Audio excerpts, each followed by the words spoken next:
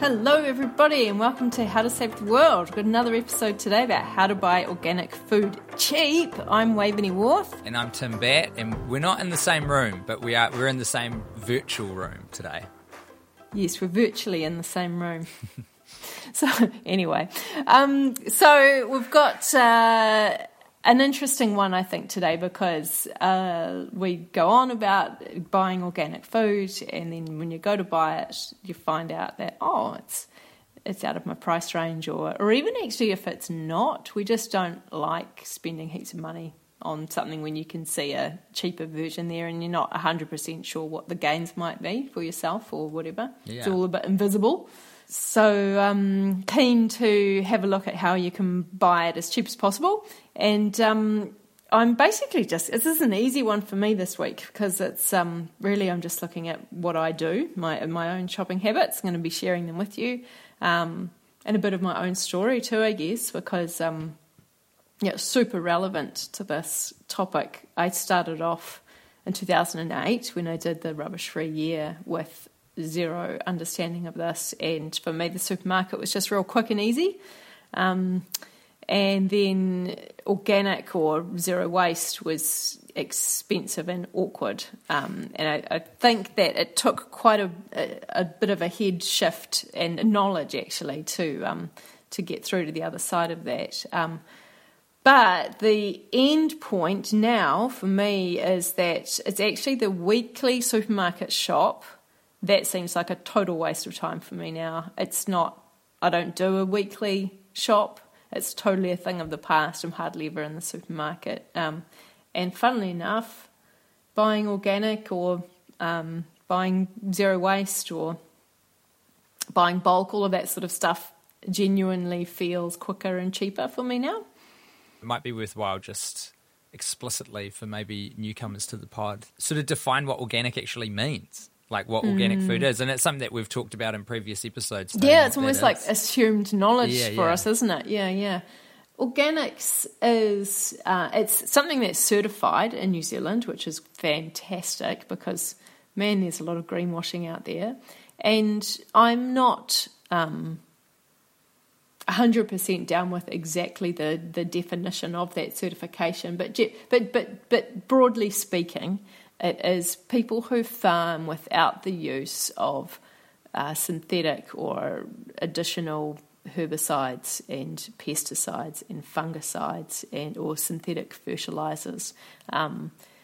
So basically almost the entire inputs of conventional farming they don't or can't use, and instead they use farming techniques that are deemed sustainable, so things that farmers could do perpetually that would either be leaving the land as good as they found it or actually improving the land. One of the key things that organic farmers would do differently would be to not till the earth and to look after these, like really focus on the microbes in the soil health. And often that comes down to compost. It's something you hear a lot of organic gardeners talking about is making compost. Because that's so nutrient dense, so that takes the place of your fertilizers, your artificial fertilizers. Yes, it's kind of a stable way. Basically, you are so with more conventional farming, the idea is very crassly all about nitrogen. And that's the thing that's like the power punch that gets things growing. But if you don't add nitrogen with carbon, which is essentially compost, that's what compost is, it's nitrogen and carbon. Carbon settles things down and the nitrogen can't leach out and into our waterways, and you can even I think of it really similar to the effect of sort of sugar on a hyperactive kid. It can actually damage the host microorganisms with this hit of as they sort of this frenzy of dealing with the nitrogen. Whereas if it hits the ground with the carbon, it's basically just locked and stable and creates this environment for the microorganisms to flourish. And interestingly, once they're flourishing, then those microorganisms actually start unlocking the nutrients that are in the ground anyway and bringing them to the roots of the plants, and then the nutrient count goes up in the fruit and vegetables. I think it's important that we sort of stated this explicitly, because there's this straw man argument that I hear a lot about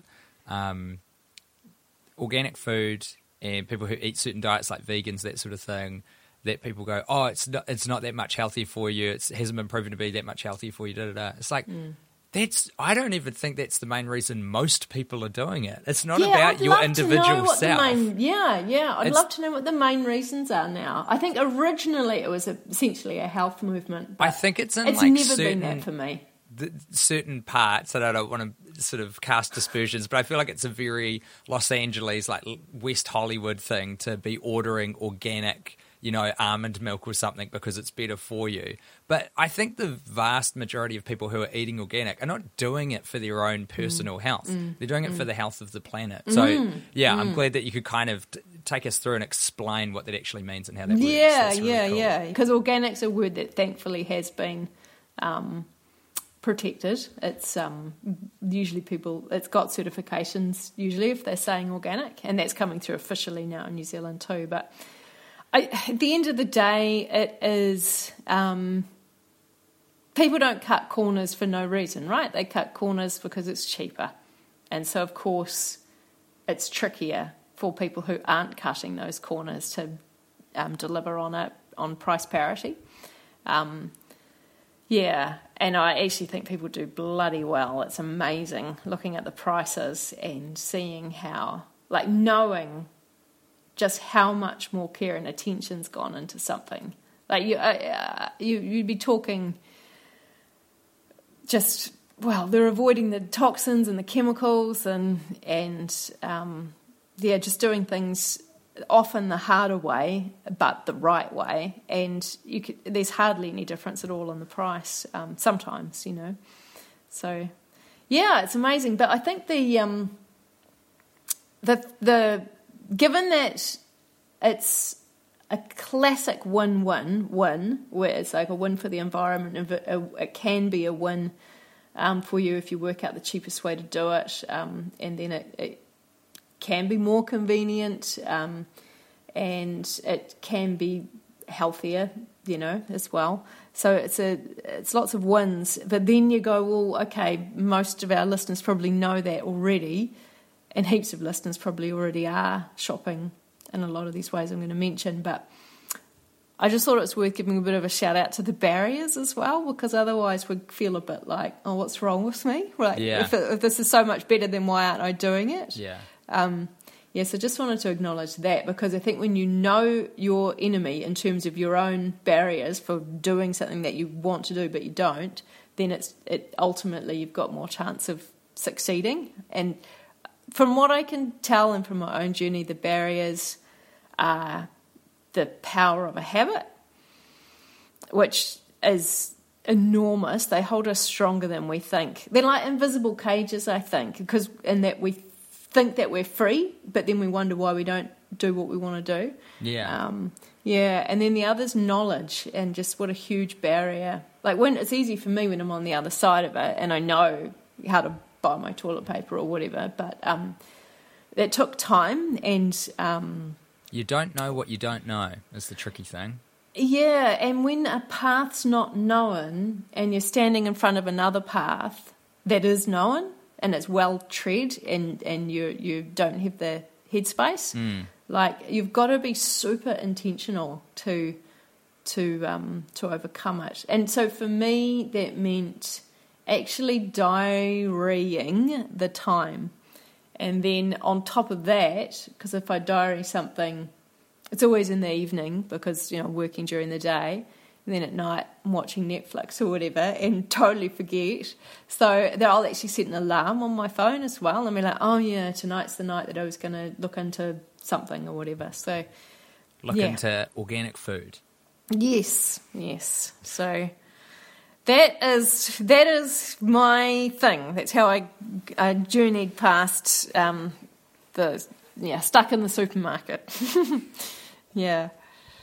So, yeah, should we get into it? Well, this is good because you now have all of this knowledge, so we can try and close that knowledge gap with a few of the listeners who might not have it. Yep. It's a and pretty me as well. I'm trying to do better. Yeah, because you're going to get in there too, Tim. You've been hearing like we did the soil one, which we always talk about. We found out we had 53 harvests left now, according to UN, because of the way we're farming. Plastics, which actually still can be an issue with organics, but we did the microplastics episode. It's all just connected and linked in. So you've been hearing all this stuff. Climate change, obviously, like tilling. We know regular tilling releases carbon. And then, of course, with the synthetic fertilisers, pesticides, fungicides, all of that, that's just all contributing to this mass extinction. So there's heaps of reasons to get in there and do it. So let's see if, I don't know, we can get you out of the supermarket, Tim. Let's do it. Yeah. So for me, I eat everything, so I'm a good example. And I've also got a really low threshold for the FAF factor, as you know. And when you say you eat everything, you mean you are not vegetarian, pescatarian, anything like that? Omnivore. Yes, and I don't have allergies. And I do have a pretty broad diet. But actually, having said that, this morning I just popped to the supermarket to do some price comparisons and things, and I sort of was looking around going, okay, what's in a supermarket? What do people buy? And I was like, oh, actually, there's a whole bunch of stuff I just don't buy because I've really kind of worked my way away from processed foods. I forget that it's there. Like lollies and plastic bags, for example, or biscuits and plastic bags. It amazes me how much of the supermarket is there as well. Yeah. And I'm afraid I don't have price comparisons with those things because it's... maybe that's where I can help, Wave. So I'll be able to give you the current price of corn chips or something like that. Yeah, so we'll go through category by category, and we'll start with perishables, like fruit and veg. Sounds good. Cool. So just some general stuff. A farmer's market is a good place to get some good deals, as opposed to, you can go into your basic thing that a lot of people have that would be accessible would be a organic supermarket or organic store, and I had a funny feeling we've already covered that in this podcast, and it's Good News episode 5. If you look in the show notes, there's quite a good list of organic shops in New Zealand. So that's a place that you can get fresh produce, and the prices can be quite good, especially buying seasonal. I think that's a real key across the board is to buy seasonal. But if you've also got a farmer's market near you, I think that you can often get better deals because you're directly with the producer. And we can chuck it in the show notes, but farmersmarkets.org.nz is where you'll find a list of all farmers markets in New Zealand. You've got also, I'm going to do the hippie versions of things as well for the real keen people. And again, it's stuff we've talked about before. I'm lucky to live in an area where we've got a green swap, also known as a crop swap. It came up in the Raglan app.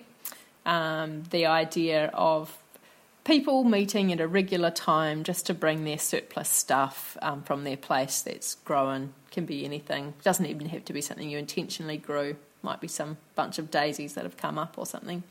And you can swap what you've got with that others have, and that can actually be a really easy way of getting a few greens or veggies or whatever. Might be worth, if you don't know if you've got one in your area, like just Google it. Facebook groups are quite good too, local Facebook groups. Definitely worth Googling and trying to work out what's around. The more connected you are with a community, the more chance you've got of knowing that stuff's happening. And then, if you are keen, the world we're working towards is where more of this stuff happens, and you might be the person that wants to actually start something in your community.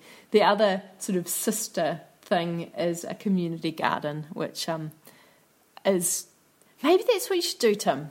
I don't know, you're a busy man, but the idea of going to a central spot close to your house at a certain time, you're meeting other people in your community and you all garden together, and there's always people there that know exactly what they're doing, and you can just help out.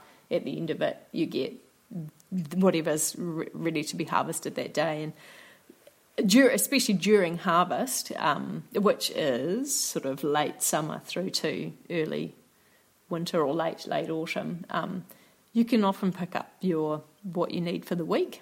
So that's, and then of course you're learning how to garden, so that's quite a nice way of doing it too. Yeah, it doesn't get a lot cheaper than free.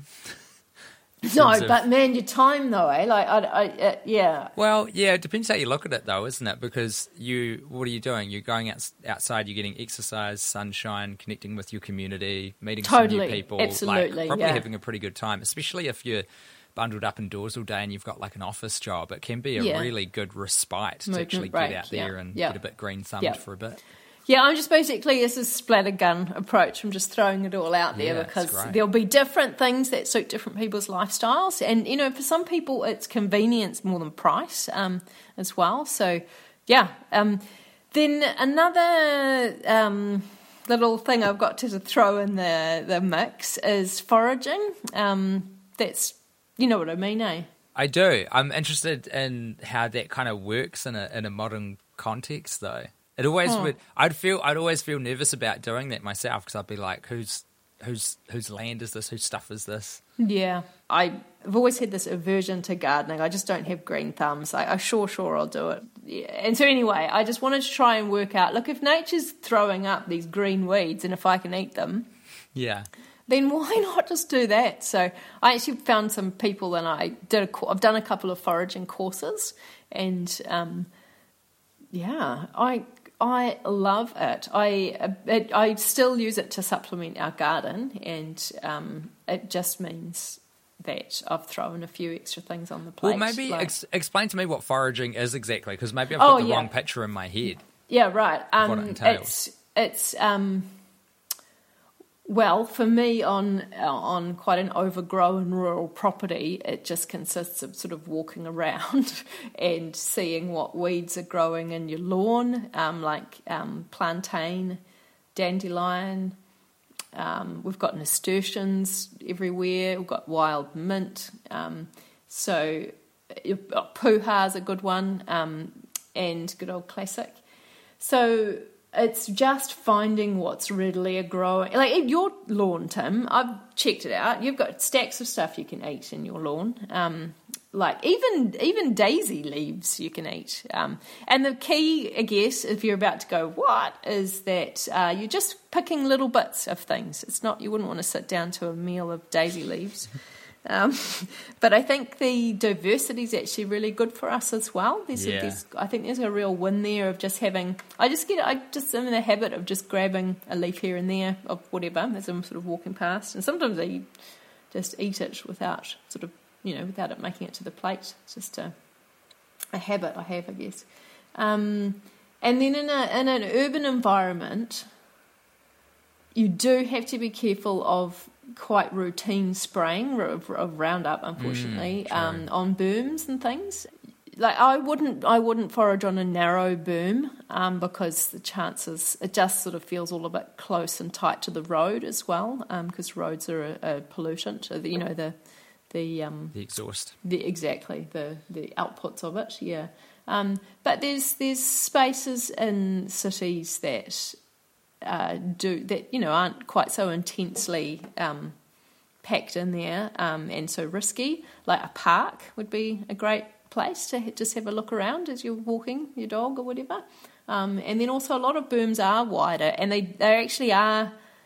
There's a lot of unkept berms around where people, there's weeds growing, and often stuff is edible. Yeah, that's cool. And I guess for international listeners as well, the good thing about this is you can generally get quite good guides for going, what plants grow in Australia that I can eat? Like what weeds, quote unquote, grow in Melbourne that are edible. Yeah. I've even noticed the difference between North and South Island because I learnt to forage in the South Island and then I came up here and it was harder to recognise the weeds and stuff. But so there's, if you're interested, there's there's probably more, but that I know of. There's two really quite well-known foragers. In the North Island, you've got Julia Sitch, and that's juliasedibleweeds.com, and she's on Facebook as well. I'm on her e-newsletter, and I don't know how often it comes out. Not too often, it's great. It's so packed full of information and really, really cool. She's got some great resources that she's written, so you can either go and do a course or check out her resources. Awesome. And then there's Peter Langlands from the South Island, who also does courses. He's the Wild Foods NZ website, and also he runs the Forage NZ page on Facebook. He kind of has shot to fame in the last 12 months because he's been on Country Calendar, so now everyone's talking about him. And like he's got a seaweed guide, for example. That's the other thing I was going to say, is actually thinking, well, just in terms of foraging, thinking about seaweed.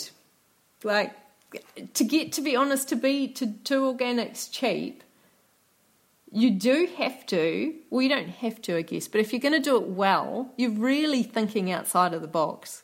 Right. And the more you do that, the less you try and go, well, I just got, 10 grams of nuts from Pack and Save, and this is 10 times the price or whatever. It's like, yeah, but let's just keep looking and thinking, and the goal's to eat, right, and to eat well. The goal's not necessarily to replace something like for like. Yeah. I guess just to finish off this little section on the perishables, there are also food box options, and just a shout out to one.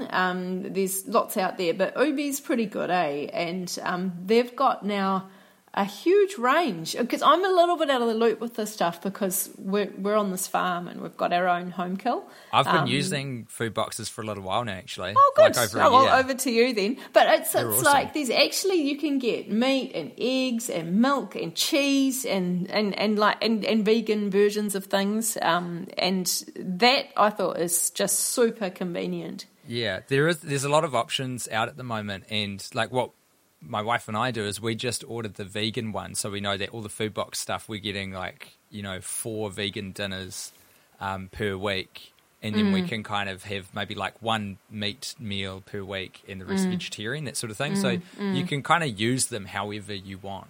They're really useful, and there's just so much less food wastage in my experience. That's interesting. Huh. Yeah. What else to say? That's right. I was also going to do a bit of a plug, having said that I'm not a keen gardener, which is very true. There are some easy greens that you can grow, and my goodness, it saves time and makes life easier, and you just don't need to do anything. They go wild. And I would say that it's a little bit climate dependent, but I think more or less in New Zealand or anywhere with a moderate climate, parsley, it's like, man, just grow that. It goes totally wild, and you never have to do a thing. And again, I'll just pick a few bits of parsley and always have it in a salad. Sorrel, which a lot of people don't know these days, but that is a hardy plant. They say once you've got it in the garden, you'll never get rid of it. It looks like I don't know. I guess it sort of looks like a weird lettuce or something. And it's tangy. It's got this delicious tang to the leaf. Nasturtiums, which are those bright orange flowers that crawl everywhere. You can eat the flower and eat the leaf. Fennel and a lot of herbs, actually. Oregano we've got, which are almost invasive. They both will seed and go wild, and you just don't need to do a thing whenever. And I quite like just a few little leaves of those in a salad. So you can almost, between that and foraging your dandelion and plantain or whatever in your lawn, you can actually almost get away with just you running your household with easy leafy greens without actually doing anything. And then, of course... Even I was able to grow some lettuces. It was like my first time trying to grow Yes, anything. but do you have a lettuce right now? No. No, see, that's the thing. This is about, like, having it always there all year round. Like, lettuces True. are actually easy to grow if that you don't bake them, I guess, in summer. I don't want to discourage people, but if you're literally trying to avoid supermarket greens, you've got to make sure you've always got to have stuff.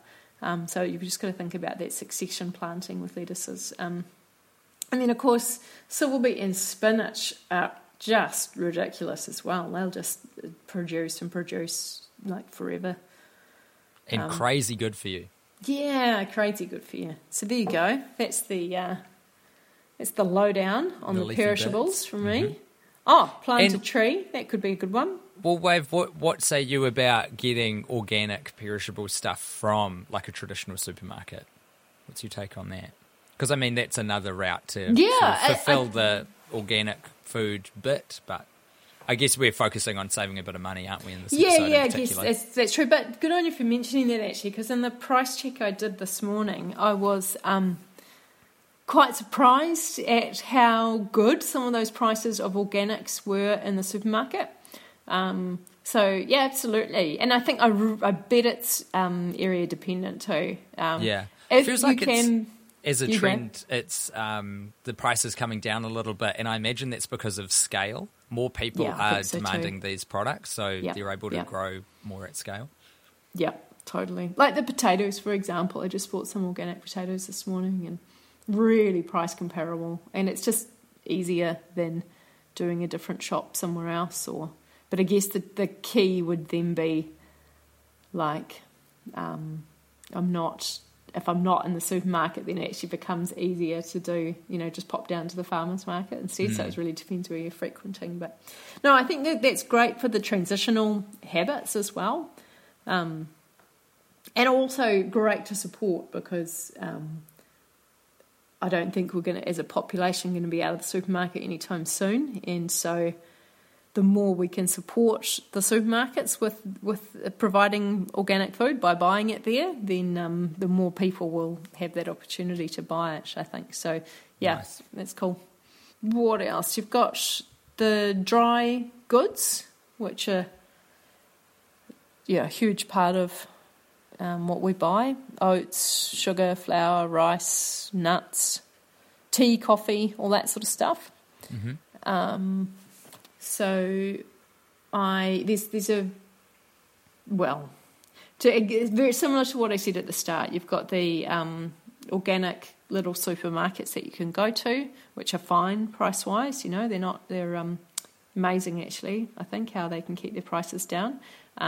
You've also got the option in the supermarket, and lo and behold, this morning I couldn't believe my eyes that about half of the time the organic option, which is right at the top where no one can see it, or right at the bottom, was actually cheaper. It's actually cheaper per 100 grams than the non-organic version. Do you want to know something about that shelf placement? Do you know companies pay more to be in certain locations, be at eye level and that sort of thing in the supermarkets? That's something that they pay for. Yeah, it's a total stitch up. And then, and even if they're not paying too, the supermarkets will put at eye level what's most popular as well. And, so that's one of my little tricks in the supermarket, is to always look high or look low.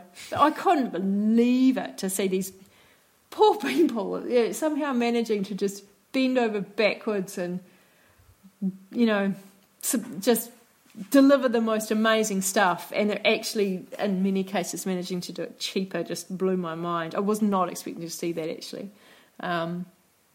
And so anyway, that's one option. I'm not saying it's consistently cheaper. There were times when it was more expensive. And then another option is to get into a co-op, an organic co-op, and then the idea is that someone is buying on behalf of your group the actual wholesale price, which is typically about half of retail.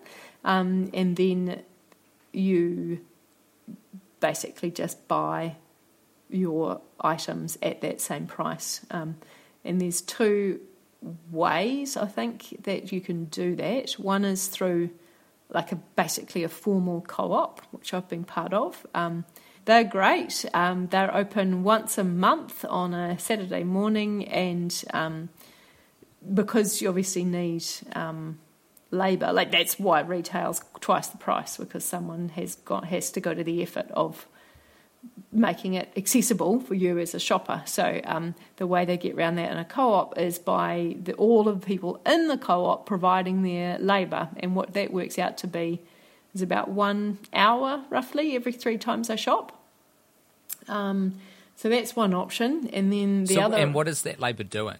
Oh, what are you physically doing? There's 3 tasks. One is you might be involved with setting up. So there's these big drums, like 50-litre drums with, say, rice in them or whatever, and they're all in a storage unit. So you have to roll them out and arrange things ready for the shoppers. That's one task. Another task is during the shop, when people come, you've got a little spreadsheet and a calculator, and you're just recording what people, you're essentially the shopkeeper, and looking after the money and that sort of stuff. And then the third task is the pack down at the end and clean up. Easy.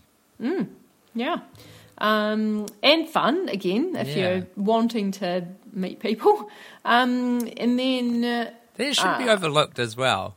I just feel like I'm reading a lot online about the sort of loneliness epidemic and how isolated we all are at the moment. Like these things, it's like what you said at the start about the win-win-win thing. You really meet some people, meet some friends, meet a future spouse. Who knows? If you're not sure if you've got one in your area, same thing. Try Facebooking it or Googling it. Or community notice boarding, just checking to see if there's a little sign up there. Anyway, the other option is what I'm doing now in Matakana, and it's just a friend has an account, because there's not really a threshold for this. You don't have to pretend to be a wholesaler to get a wholesaler account. You just have to, when you shop, spend over a certain amount. Right. That's it.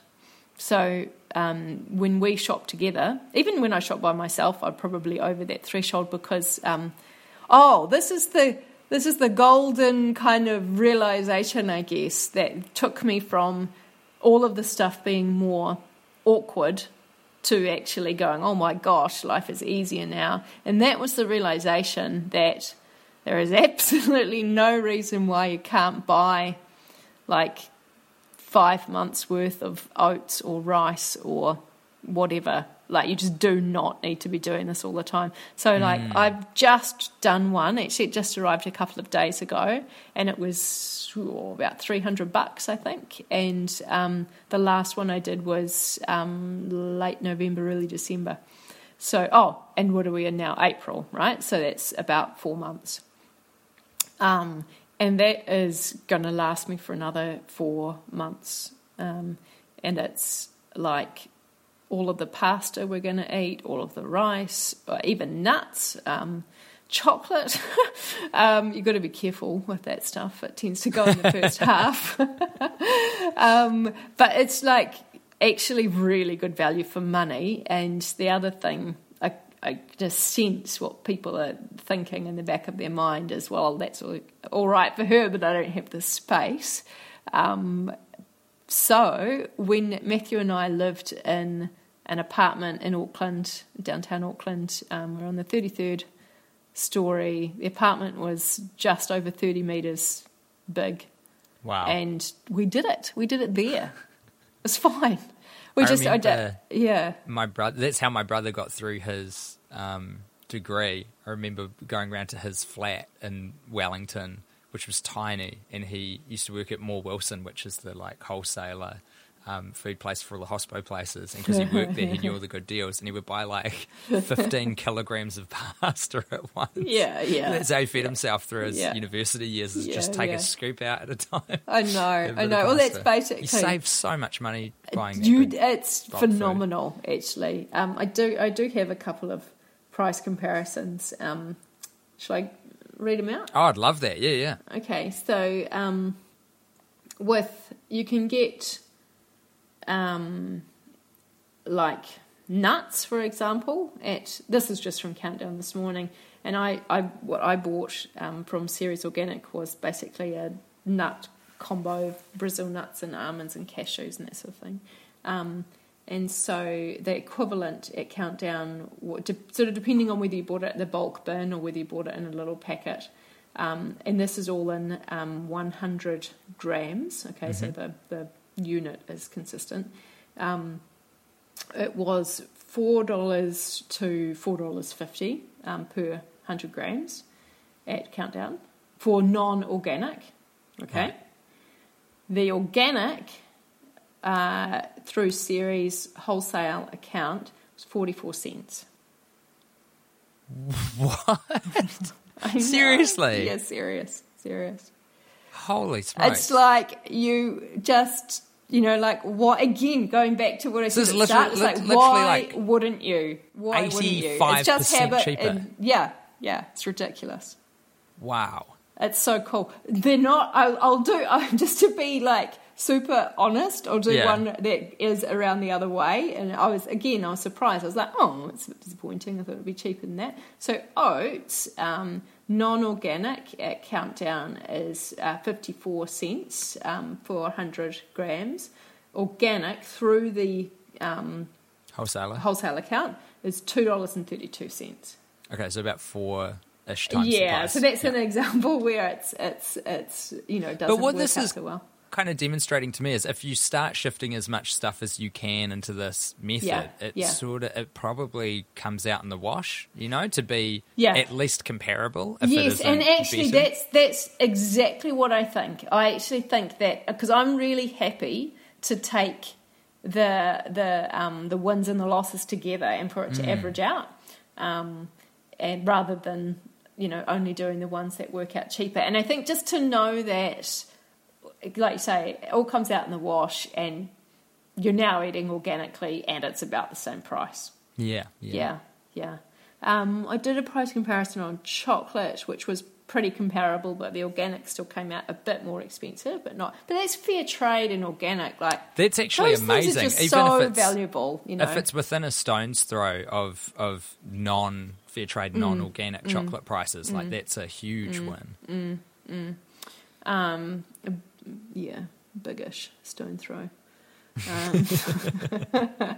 Well, we know that we've done the supermarket.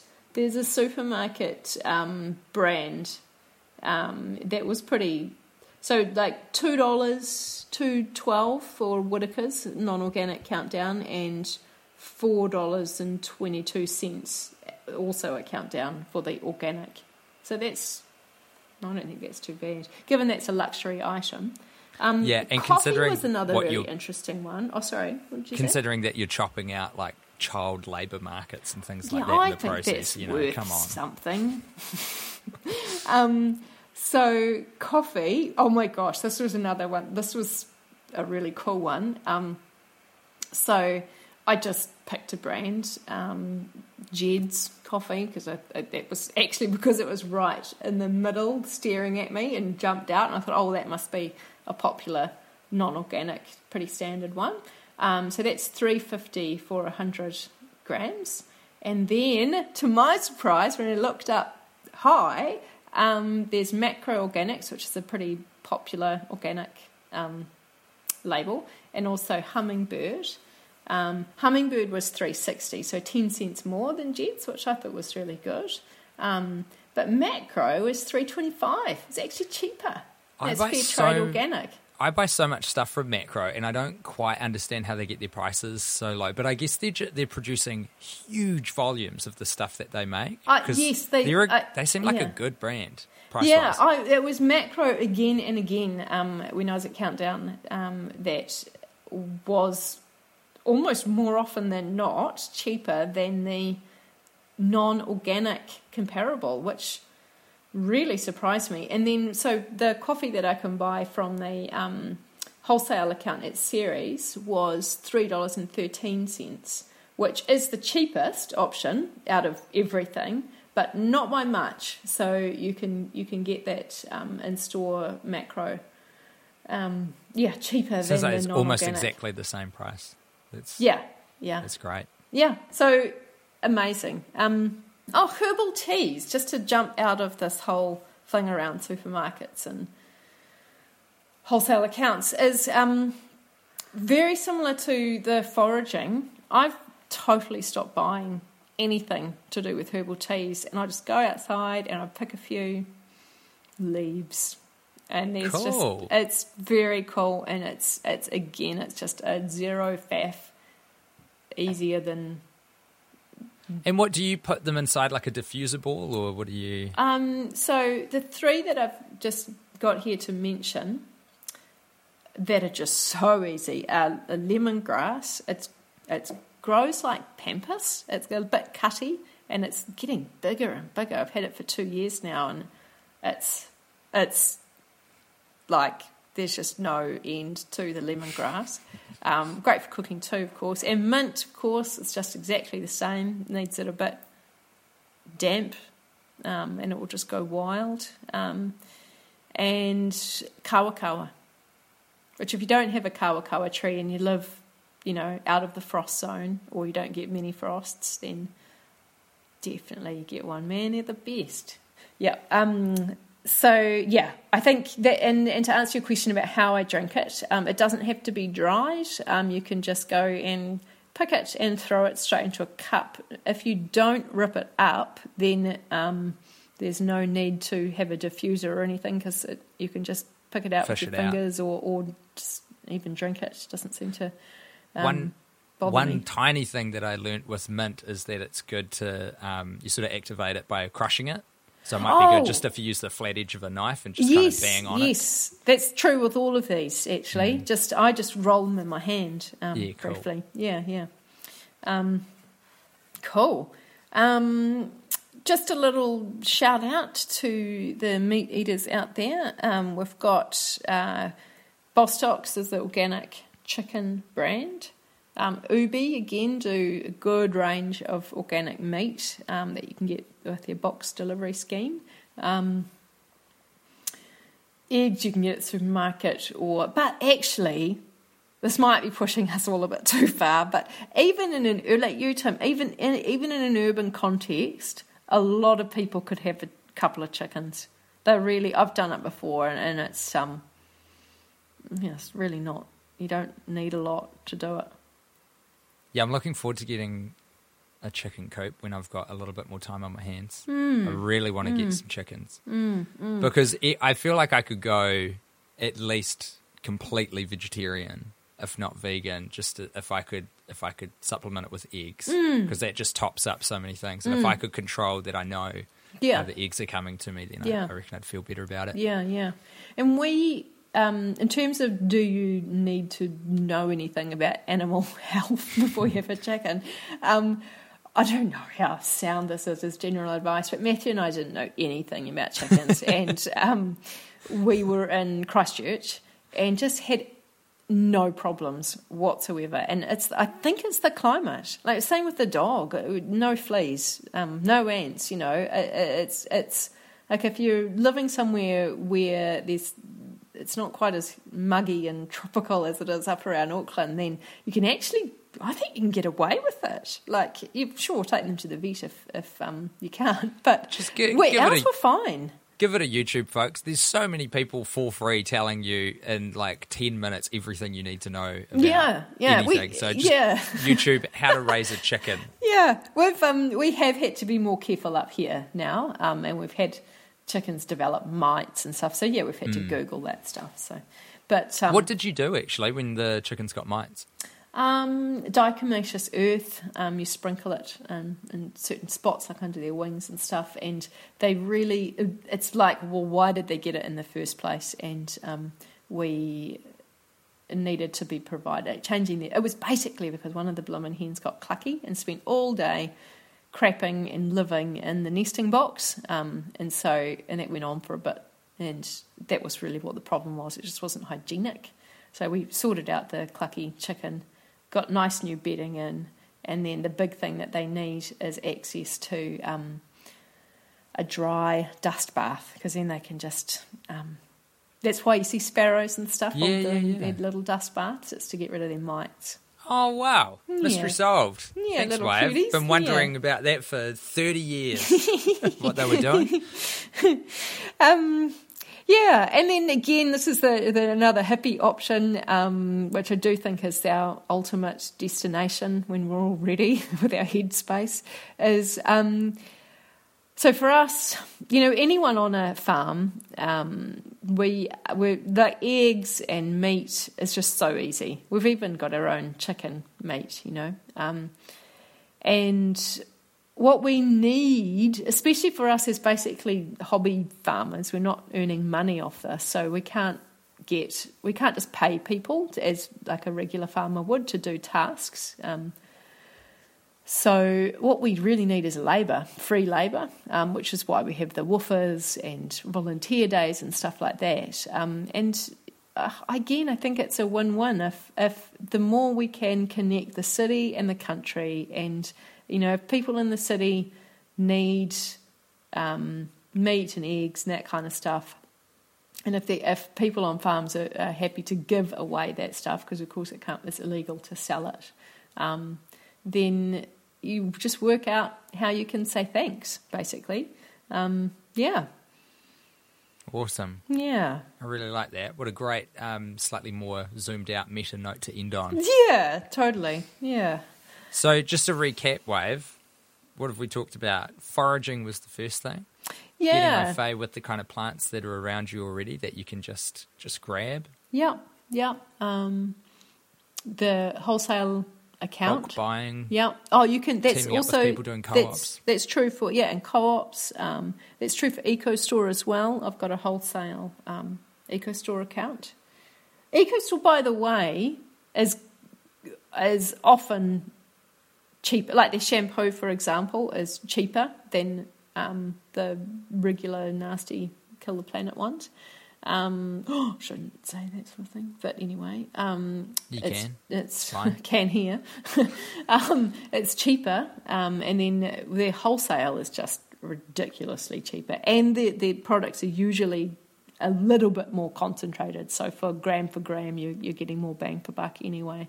Yeah, awesome. There's just no reason for people not to be buying EcoStore or equivalent. It's convenient. It's in the supermarkets. It's cheaper. It performs better. Like they've won awards and stuff for performance. So shout out to those guys. What else did we say? Oh, farmers markets. Go and learn about. Oh yeah, you said about the foraging. Oh, community gardens, crop swaps. Bit of gardening thrown in there. Fantastic. I feel pretty armed. Good. I think this is one I will be checking in on you, Tim. Fair enough. I've transitioned a bunch of stuff to organic, as is anyway. And actually, as I was telling Wave just before we started recording, I've accidentally got this vociferously growing zucchini plant, which just cropped out of a little patch that I thought I was preparing for a flower bed, but obviously a courgette we just put in the compost, and then a seed has gone for gold. And every single day, because it's at the moment in Auckland very, very hot, and then there's a big downpour. Wet. It's just growing like crazy every day. Oh, do you know you can eat those flowers? They're really nice. Oh, I didn't know that. Okay, sweet. Yeah. I'll eat one of those. Yeah, maybe. Yeah, especially if it's not going to produce I'm not courgette sure in time. that it will. Eat the flowers. They're actually really good. And you can even fry them because they're quite big.